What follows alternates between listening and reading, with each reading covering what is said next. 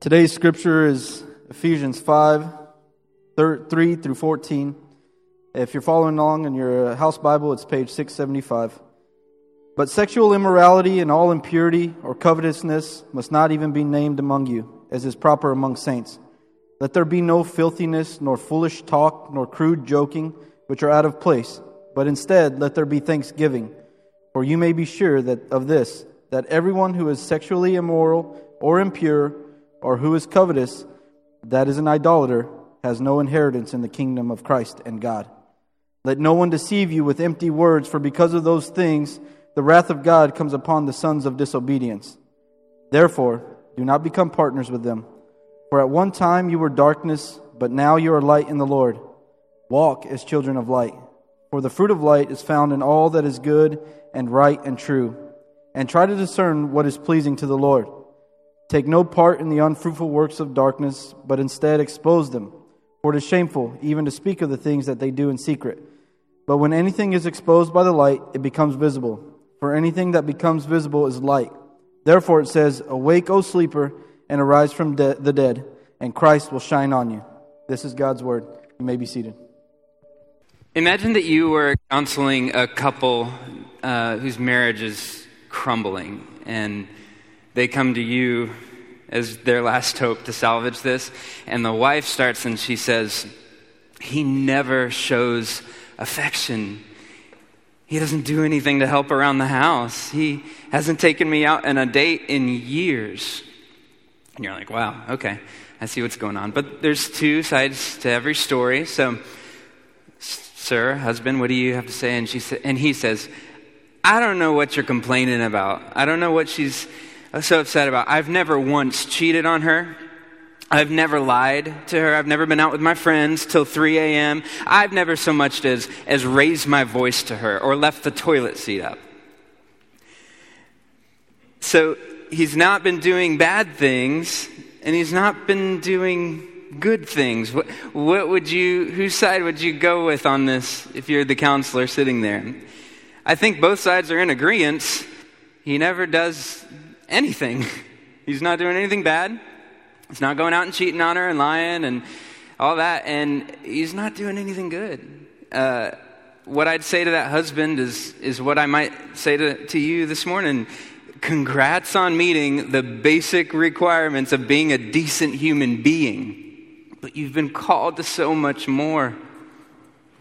You've been called to so much more than not doing bad things. The more we've been called to is goodness. That's what we're looking at this morning. We're in a series this summer looking at the 9 virtues, the fruit of the Spirit that Paul describes in Galatians chapter 5. Today we're looking at goodness from Ephesians chapter 5. And this is a goodness is a life of good deeds fueled by a good God. Our text in Ephesians 5 describes goodness first by examples of what it's not. He describes bad works they're shown to be darkness. Then we see his word is calling us to step out of that into the light of goodness. Living a life of good works is what we're talking about today. And like the husband, so many of us, I think, measure the metrics of our spiritual life by the things we're avoiding rather than the things we're pursuing. I've talked to many in this room, and many in my even community group and friends who are so focused on battling an internal enemy of lust and pride and anger and unforgiveness or addictions or doubt. And yes, wage on. That war must be fought. Be killing sin, or sin will be killing you. Wage war against those internal sins. But if these are our spiritual goals that we aspire to, as if Christianity is just about finally not saying or doing or thinking anything wrong. As if the fullness of abundant life that God sent his Son to bring to us is stop doing bad things. That's not it. It's not what we've been called to live. merely avoiding the bad things. It's such a baseline here. And the analogies for this are endless. Think of Michael Jordan. If his legacy on the court was that he never committed a turnover, no fouls, he played by the rules with no errors in his whole career, and he scored no points in the process, would Coach Jackson be very happy with him? Would he have been a first-round draft pick? But he was playing flawlessly, right? No fouls, no points, yeah, but no turnovers, just playing by the rules. He's the perfect basketball player. No, the real Michael Jordan is known by many as the greatest. I'm not giving my opinion, but he, in his career, had 2,924 turnovers. That he gave the ball to the other team, the greatest. He missed more shots than he made, and he's the greatest. By some.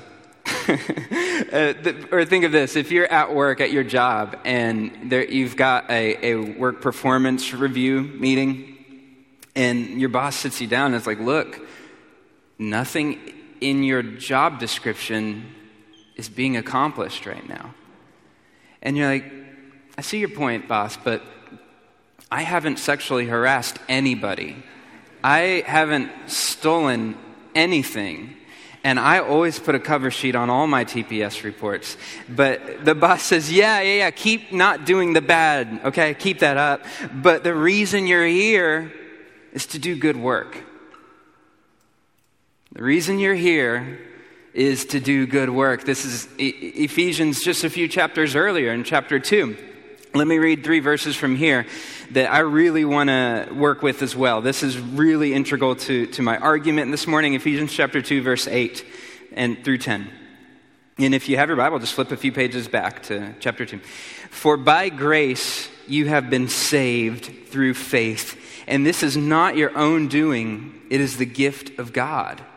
Not a result of works, so that no one may boast. For we are his workmanship. Here it is, created in Christ Jesus for good works, which God prepared beforehand that we should walk in them. He created us for good works. He's already prepared them before we even came on the scene. All we have to do is walk in them. Walk in them. And this verbiage is also used in our text back in chapter 5, verse 8. He says, walk as children of light. Walk.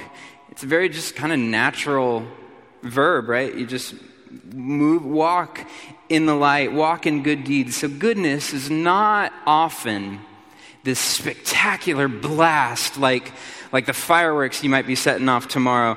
It's not reserved for just a couple important days a year. You know, that moment when you talk someone down off the edge of suicide, like those big, you got to feel good, like, yeah, I did a good deed there.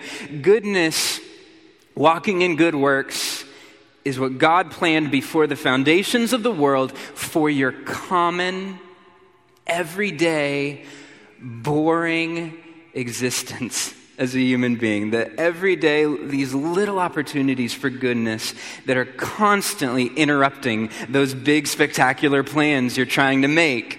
That's me, at least. I know I'm usually so preoccupied with greatness that I'm overlooking goodness. God puts these annoying inconveniences in my path, usually in the form of my children, that are these little chances to touch a human being, a real life person with God's love. These little chances that I get. He's prepared them before the foundations of the world, and he says, walk them out. Walk in it. Remember the story of the Good Samaritan. This man is laying bloodied and beaten on the side of the road, and the priest walks right on by. He didn't have time for good works. He's off to the temple to minister. He's so important. He's got things to do. The priest was so busy with greatness, while the Good Samaritan was busy with goodness. Walking down the road of life, we suddenly encounter, it's a good work that God predestined me to do. I'm going to walk in, I'm going to do it. But we don't always have eyes to see that, to be like, oh, there it is. There's the good work I'm supposed to do right now. I'm supposed to say this. I'm supposed to do this. I'm supposed to pay for this. There's the good work. In Isaiah chapter 30, let me read one verse to you. God says, and your ears shall hear a word behind you saying, this is the way, walk in it. When you turn to the right or when you turn to the left, you'll hear this voice. This is the way. Walk in it. Walk in good works. Walk as a child of the light. This is the path. Walk in it. So you can't just sit there and look at the path and know the path. You have to get up off the couch and actually, in obedience, walk. I mean, it's good to know the way. You know, if God says, this is the way, that's good to know the way. That's orthodoxy, right thinking. But what's commanded is walk in it. This is the way, walk in it. This is orthopraxy, right practice, right doing, right living. This is goodness, walking in the way, in obedience. If you say, hey, I'm ready to obey, I'm just having trouble figuring out what that path is for my life. I'm at crossroads or I'm just out in the wilderness and there is no path. I'm forging my own way in this life. I don't know God's way. I'm ready to walk it, but I don't know it.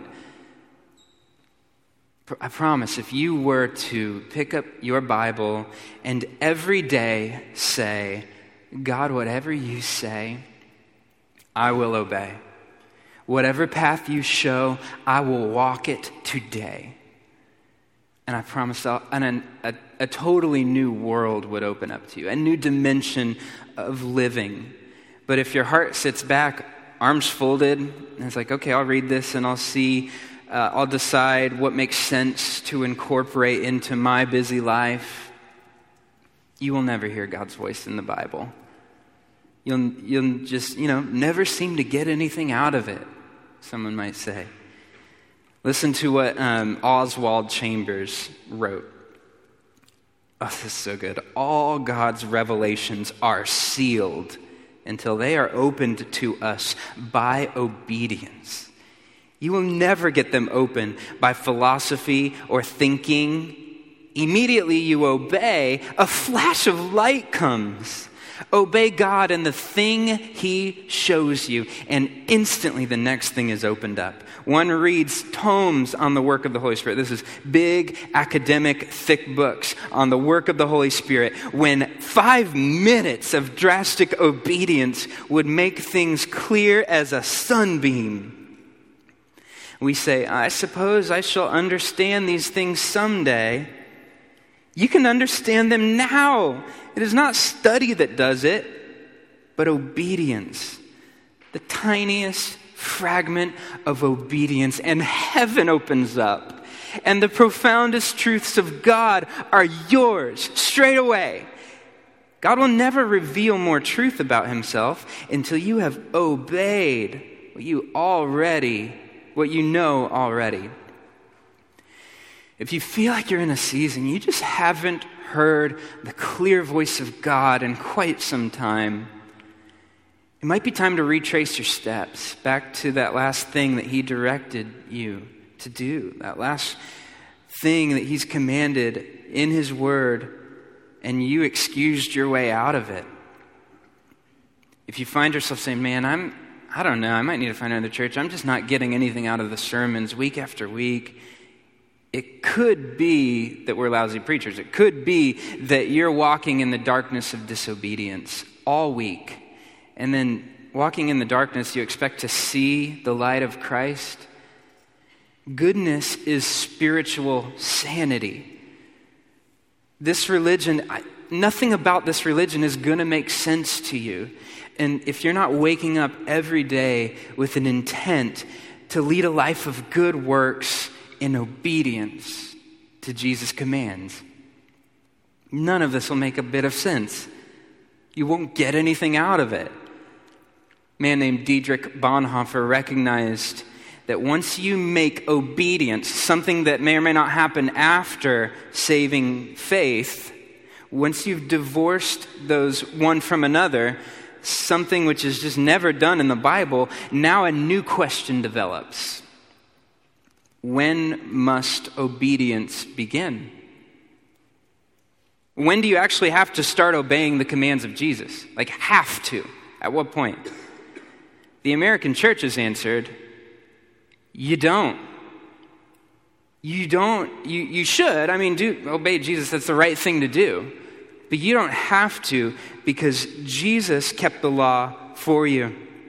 You're saved by Jesus' obedience, so we can go to heaven, though we live like hell. You just have to have mental faith that we're in the kingdom of light, though we walk in darkness. You just got to get the mental faith, and you'll be saved. Donald Trump, who has quickly become my favorite sermon illustration, he was recently asked, who is Jesus to you? Who is Jesus to you? And he said, quote in full, no, not out of context, this is the entire quote, Jesus to me is somebody I can think about for security and confidence. Somebody I can revere in terms of bravery and in terms of courage, and because I consider the Christian religion so important, somebody I can totally rely on in my own mind. Jesus is a mental exercise, something you can think about and kind of manipulate a positive sense of confidence and peace. I don't bring him up to point a finger at him, like that would just be so easy. I bring it up to point that finger that's so obvious, so easy. Let's point it right back at your own chest, and ask, are we really different? Do we really live as though today Jesus is a real man, a real God, a master with real commands on the things you're really going to do today? When do you actually need to start obeying the commands of Jesus? Everything he told us to do with our money, our prayer life, our sexual purity, anger, to evangelize the world. When do you actually have to deny yourself the things you love, pick up a cross, and obey? When? Today. You must do it today, because faith is only real when it's joined with obedience. This is what James said in James chapter 2. Show me your faith without good deeds. I don't know, whatever it is, it's not saving faith. We've made the idea of faith into these mental hoops that we jump through, like you're on American Ninja Warrior, right? And if you complete this theological obstacle course of in your brain, okay, the virgin birth, got it. Okay, substitutionary atonement. I got to pass over the pit of Trinitarian orthodoxy. You win. You're saved. You did it. And the problem for some people is that they struggle and can't seem to complete the theological obstacle course in their mind. They might just throw up their hands and leave church, or they might not. They might stick around and just in shame not open up about their struggle with doubt. And they just hide, thinking if I could just flip this mental faith switch, I could read the right book and with the right thoughts in it, get them into my brain, and the doubt would turn off. And I believe that Jesus died for me. But look at Jesus' first followers. Look at Peter. He didn't say, "You're the Messiah, the Son of God," and then get up and leave his fishing nets on the beach. He first left his livelihood, his family, his identity, his security, and then, walking in an act of obedience to the call of Jesus, following Jesus in just daily obedience, day in, day out, he was given the eyes of faith to see Jesus for who he is, until eventually, in Matthew 15, maybe a year later, he confesses, "You're the Christ." You're the Messiah. You're the one we've waited for. You're the Son of God. I see. This is just the nature of how darkness works. It always obscures Jesus. If you're walking in darkness and in disobedience, it always makes faith murky. It always blinds you. While you're living in disobedience, you'll never see with the clear sight of faith a vision of Jesus enthroned in glory, clothed in beauty itself, and worthy of giving your all to. You say, I can't obey because I can't believe first. I say, no, you can't believe because you won't obey.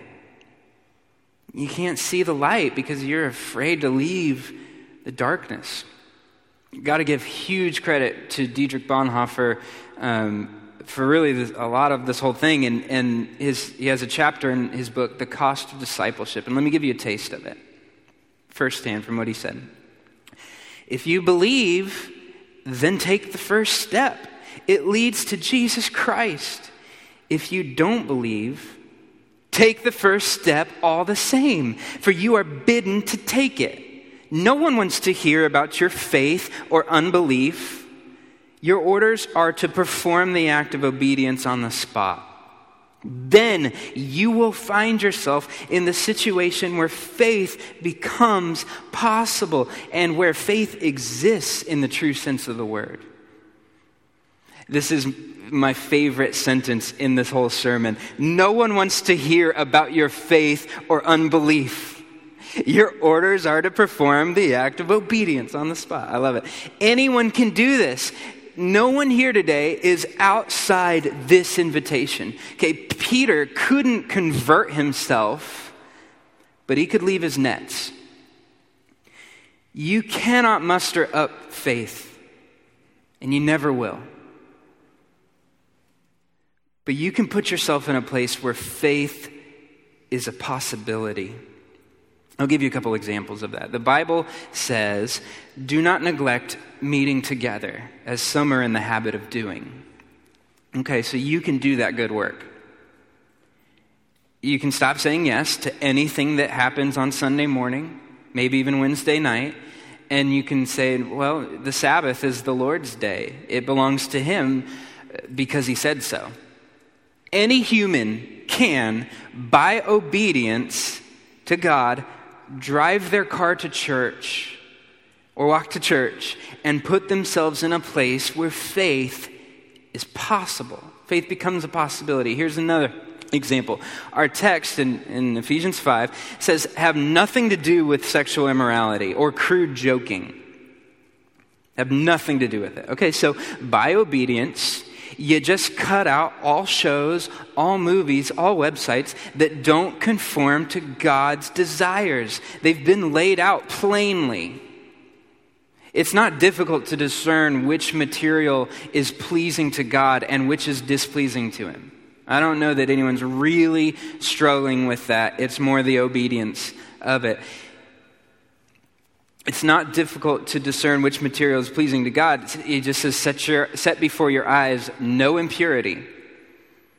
Non-negotiable. We don't need excuses about, watching this might cause some people to stumble in sin, but it doesn't affect me. I'm okay. No, you're not. You're not. God said that this stuff must not even be named among us Christians. Can't even name the shameful works of darkness. So I don't care if you think it's a problem or if you think it's unrelated to your struggle with doubt. Just obey, because it's what His Word said to do. Because you want to put yourself in the realm where faith lives. And there's not one person here who can't avail themselves to faith. It's not beyond the reach of any one of us.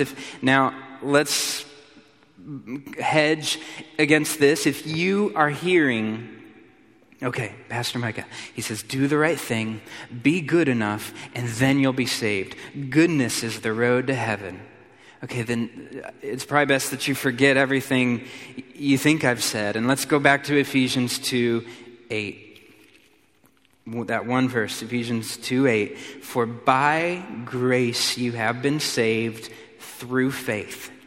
And this is not your own doing, it's the gift of God. Okay, so if you are saved by faith alone, without your own doing, good or bad, why obey his commands? You have to answer that. As a Christian, you must have some kind of an answer. Okay? Why obey his commands if it doesn't matter to whether you're saved or not?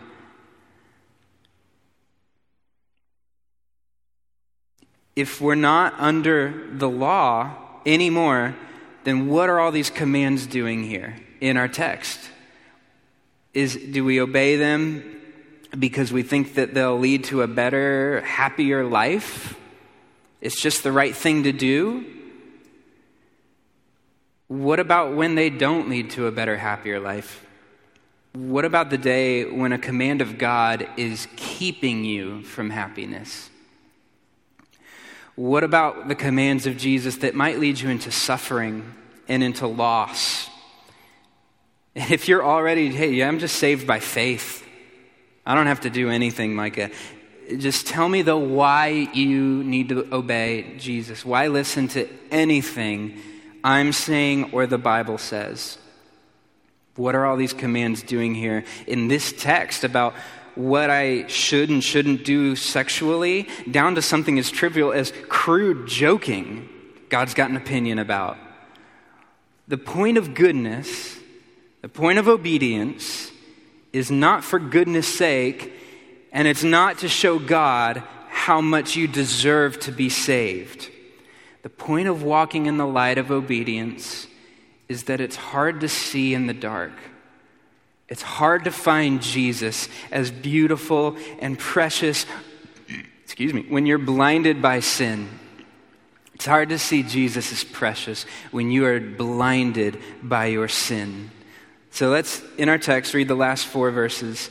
Take no part in the unfruitful works of darkness, but instead expose them. For it is shameful even to speak of the things that they do in secret. But when anything is exposed by the light, it becomes visible. For anything that becomes visible is light. Therefore it says, awake, O sleeper, and arise from the dead, and Christ will shine on you. He's saying, step out of darkness and see the glory of Christ. Don't wait to see the glory of Christ and then step out of darkness. In the dark, you can't see. Wake up, O sleeper, from this endless sleep of sin. Throw open the windows so Christ can shine on you. He says, arise from the dead. You're dead in sin, the Bible says, but Christ is calling. Lazarus, come out of the tomb. His voice can make you come alive, but if you don't get up in obedience and walk out of that dark tomb, you won't see Christ. He won't be real to you. He won't be beautiful to you. He won't be enough for you to sacrifice your life for. And Jesus said, if anyone wants to come after me, let him deny himself, take up his cross and follow me. Obeying won't save you, but I promise disobeying will exclude you from a place where life-changing faith is possible and available. The kind of faith that drives an anchor into your chest that says, go ahead, take my stuff, take the world, take my family if you must, but as long as I have Jesus and he has me, I'm okay.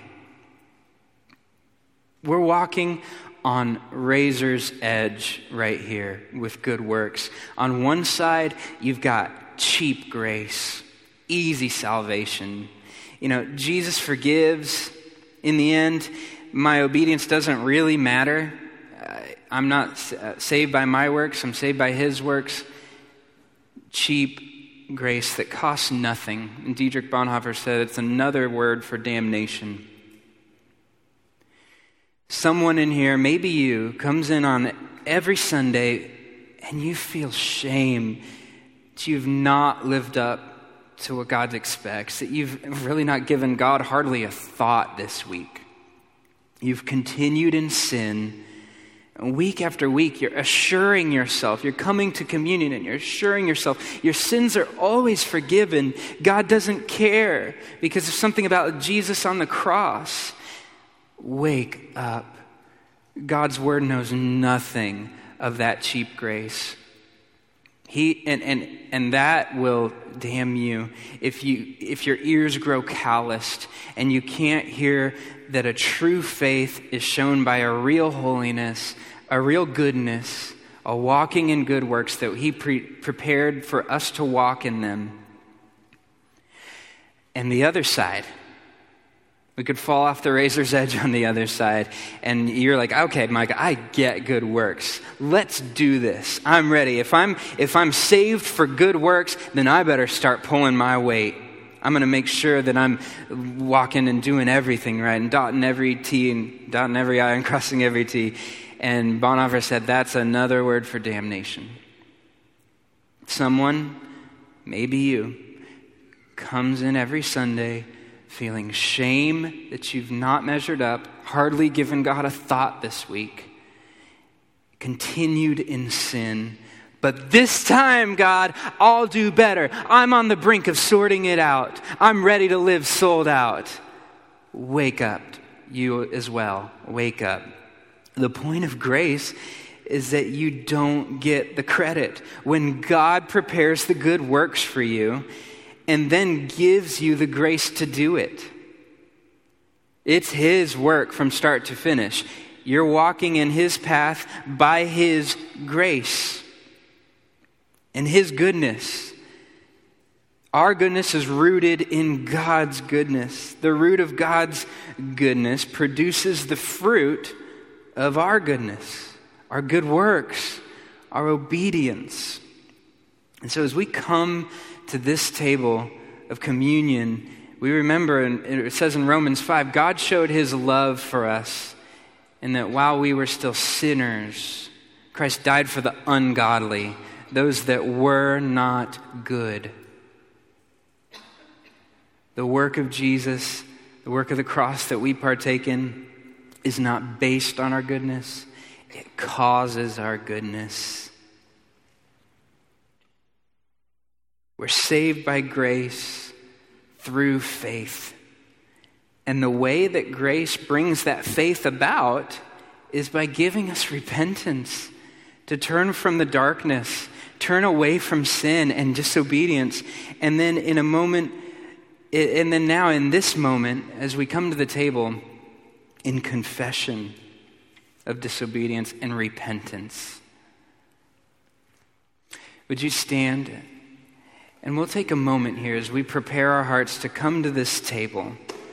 Because we're walking to this sacrifice of Jesus, forgiveness of our sins, on a razor's edge. And some could fall off into thinking, yeah, great, thank you, Jesus, and then go back to their life however they want to. And then others can fall off on saying, okay, I've measured up. I'm good. I can come to the table. Remember, Romans 5, while we were sinners, while we were not good, Christ died for the ungodly. So in this moment, what matters and how you walk this razor's edge is confession and repentance in this moment. Let the Holy Spirit speak and move and stir junk that's settled to the bottom, disobedience that you've just marinated in for so long. Let him convict. And as he convicts, confess. And as you confess, repent. Turn from the dark. You can't see Jesus living in your darkness. Again, let me just read this. Awake, O sleeper, and arise from the dead, and Christ will shine on you. Let's pray.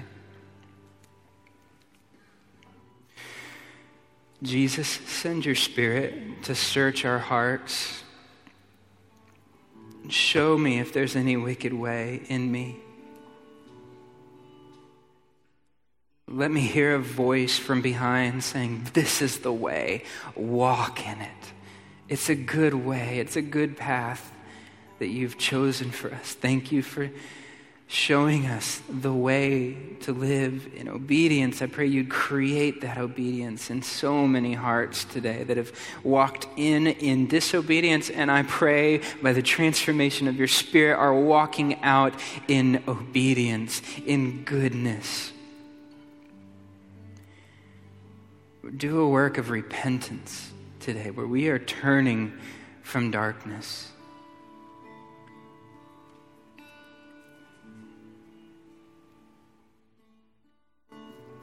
Let's continue in this moment, confession, repentance. And in a moment, Josiah will give the green light for those of you that have confessed and repented of all sin. Come to the table.